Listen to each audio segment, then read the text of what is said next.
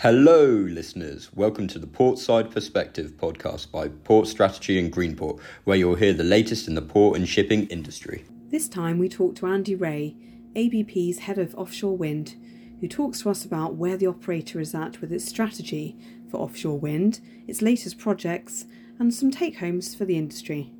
Thank you so much for joining us at Port Strategy today.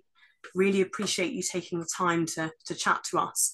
We're going to be learning a little bit more today about ABP's strategy in terms of offshore wind and finding out a bit about what you're going to be doing into the future as well. So thank you, Andy. Welcome.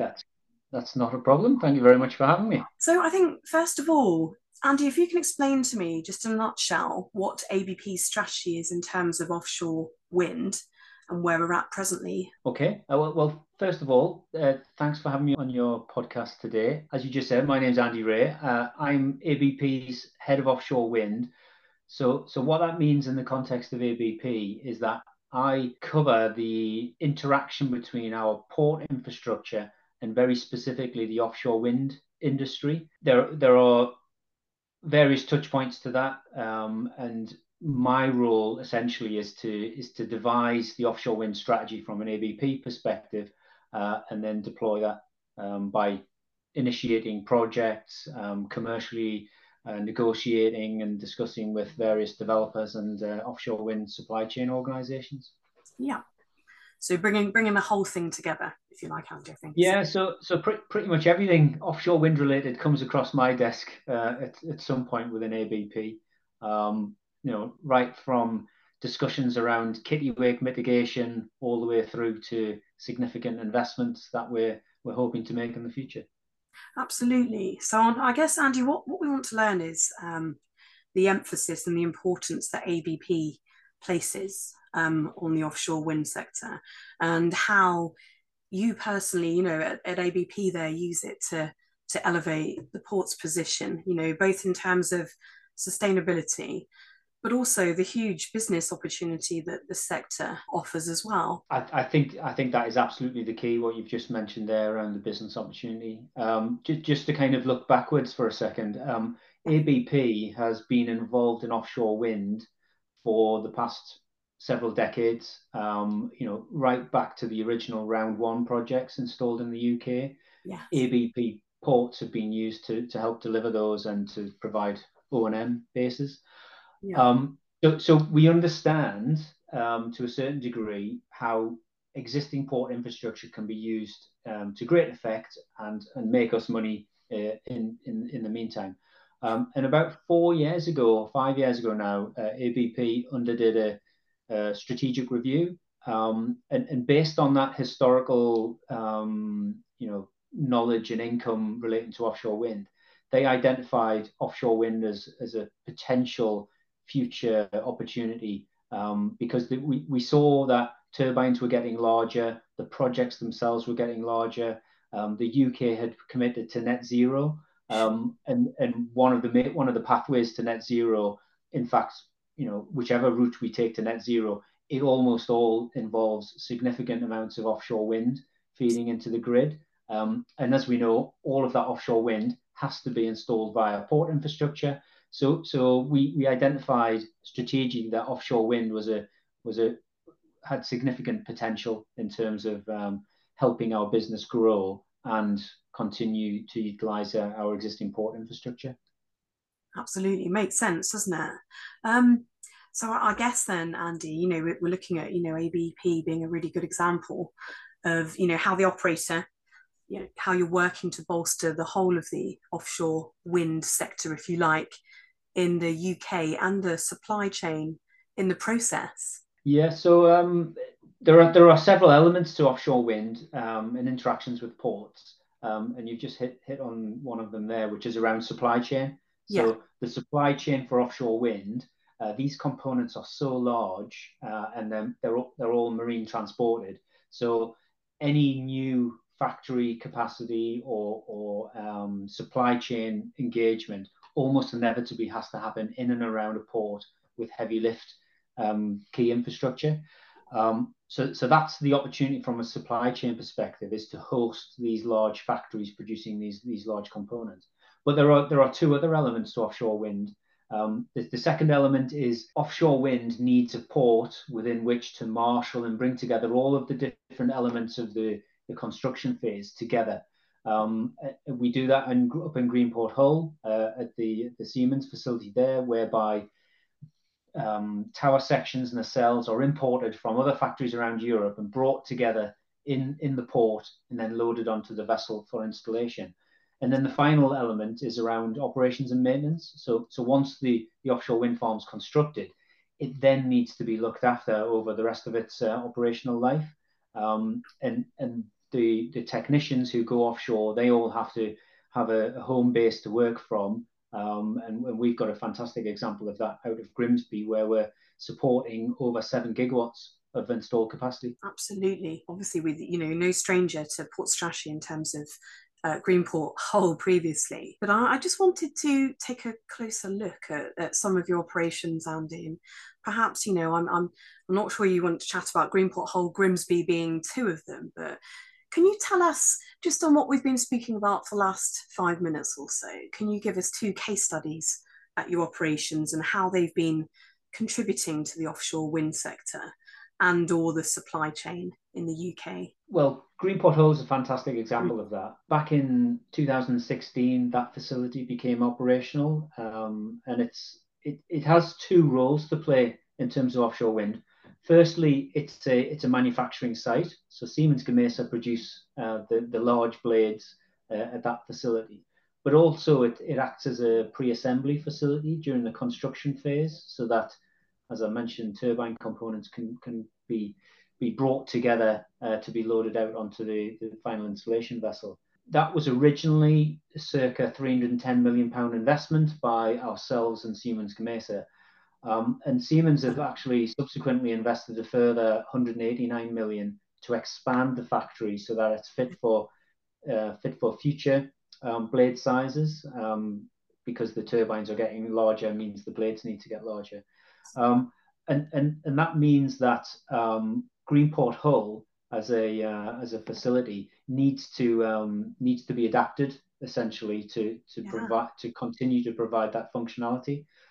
So we're currently exploring ways in that ABP can further invest in the facility to give it more, to allow it to remain relevant in terms of construction, as well as being a home for manufacturing. Another example of what we're doing is in and around Lowestoft. So Lowestoft has long been an operations and maintenance base, and we've just recently signed off some additional investment there to essentially create additional berthing capacity to allow the port to receive what's known as an SOV, a service operation vessel. These are larger vessels than historically have been used for O&M, and we needed to improve our quayside and do some capital dredge to allow these larger vessels to come in and use Lowestoft. So we as a port industry, we can't rely on existing port infrastructure as we perhaps have previously, because the vessels are getting larger and the components are getting larger. We are now getting into a period where we have to start investing in increasing capacity and capability. Yeah, absolutely, and that's true across the world, isn't it? Whether we're talking about berthing vessels or working on these larger components or infrastructure, I think it's a really hot topic for the next medium to long term, if you like. And talking about that, stakeholders at the port, other people that you're working with in the UK, or even international collaboration on the offshore wind industry. I mean, obviously the UK is not the only country working. We're all working towards net zero. Could you talk a little bit about international collaboration, or in collaboration with any of your stakeholders, governments, and why collaboration is so important to the future of the supply chain and of the offshore wind sector in general? I think we've got a very timely example of this exact issue. So ABP, we're currently working on an opportunity down in Port Talbot to reimagine the existing port infrastructure as a construction hub for floating offshore wind. Yes. Now, floating offshore wind is a kind of it's an emerging technology, and it's an emerging opportunity. But we really do think Port Talbot has the right physical attributes to play an important role in the Celtic Sea. But as part of what we've learned in and around Port Talbot, we've been collaborating with what would have traditionally been our competitor ports in the region. Yes. So Milford Haven, for example, we are collectively part of the Celtic Free Port. So we've got a direct relationship with Milford Haven, but we've also been collaborating around what the future vision for floating offshore wind looks like across all of the port infrastructure in South Wales, because what we don't want to do is overinvest in port infrastructure. Therefore, it's very important to understand what role your particular port has to play in the overall value chain for these large projects. So we've been working with Milford Haven to kind of to map out and draw a picture of what the future could hold for both ports. And on the back of that, we've had great engagement with Welsh Government, with national government, with the Department for Business and Trade, which has then subsequently led on to being asked by international port companies and governments to provide some of our lessons learned. So we've recently signed an MOU with the Taiwanese state port operator to collaborate on what we've learned around floating offshore wind. I've recently been in conversation with a group of Swedish ports, Japanese ports, South Korean port organizations, because everyone's really interested in what we're doing in terms of Port Talbot, because it's probably going to be it's going to be a world-class asset, and probably the first in the world to be dreamt of on this scale. Yeah, absolutely. And if there's other countries and beginning to kind of look at infrastructure and these types of projects, Andy, as well, really important to talk to you in terms of lessons learned and knowledge, isn't it? So absolutely makes sense. Almost like your project's a catalyst for everything else that's kind of starting to pop up around the world. So I think that's fantastic. Busy time. It is very busy times. My view is that ports are going to be the focal points for almost every element of the net zero transition. Yes. Ports are going to be involved in there somewhere, whether it's CCUS, green hydrogen production, synthesizing low carbon marine fuels so we can decarbonize the global sort of shipping industry. All of these activities are going to happen in and around ports. So ports have to kind of understand what the current role is and what their potential future role looks like, because it's going to be very, very different from the kind of conventional sort of hydrocarbon-based industries and kind of material handling. It's going to be a very different world in the future. Absolutely, and we're seeing that already, aren't we? So can you talk to us, Andy, a little bit more about, obviously we've heard about some of the amazing plans that ABP has for the medium, long term and into the future. Is there anything else that you can talk to us about? Any other plans in terms of offshore wind supply or business? Or indeed, do you want to talk to us perhaps a little bit more about where we're at Talbot at the moment? Yes, well, back in February 23, ABP launched its sustainability strategy, Ready for Tomorrow. And that essentially was a strategy whereby we've got a pool of capital, circa £2 billion, to help not only ABP decarbonise its own operations, but also to help our customers to decarbonise their operations. And also to invest in the port infrastructure needed for the net zero transition, which leads us back to Port Talbot. Now, Port Talbot, as I mentioned earlier on, is we believe going to be a strategic asset in the Celtic Sea to help deliver circa 16 gigawatts in UK waters, but potentially deliver floating offshore wind in the Irish market and potentially into the French market.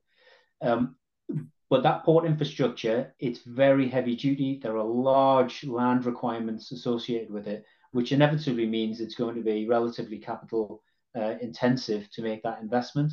And it's really positive to see our shareholders give us the backing through this £2 billion fund, so that we know we've got access to the capital when the moment is right to make the investment decision.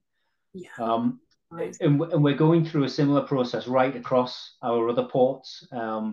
In Grimsby, in Lowestoft, we're making financial investments now, which will improve the capability and capacity of those ports, with a firm eye on the net zero journey. Absolutely. And safeguard the operations and business opportunities into the future. Absolutely. No, that absolutely makes sense. So it's been really fascinating to learn about these projects, Andy. Very exciting times, I think, at ABP. Can you, I guess, what would be really nice to do is, there's going to be plenty of people listening that are going to be maybe just in the early stages of embarking on a project themselves, or maybe they're considering going into, the offshore wind sector, be that, maybe housing some of the manufacturers that might be, producing some of the components, or, even looking at perhaps having some input into producing their own offshore wind supply. Could you talk to us? What would be your take-home messages? What would be your advice that you could kind of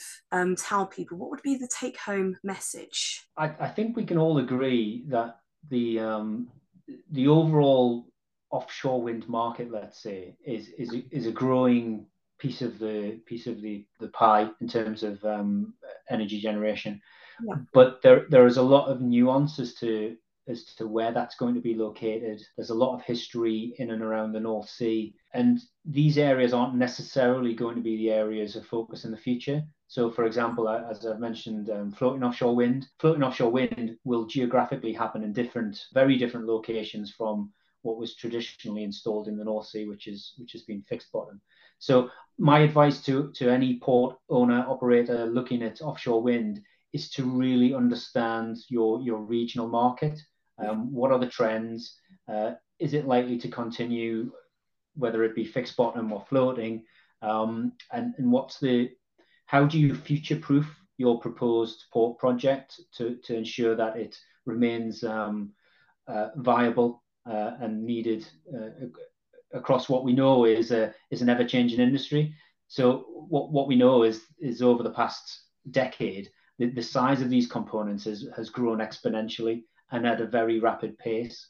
As an example, GreenPort Hull became operational in 2016, and the reason Siemens Gamesa have just reinvested another 189 million is because the components are getting ever larger. So you need to be conscious that whatever you build now is likely to be relevant for maybe 10, 15, 20 years, but there is likely to become a point in the future where you're going to have to either invest a little bit more to ensure it remains viable, or to at least fully understand what the lifespan of your particular asset is. It's keeping on top of the market, isn't it?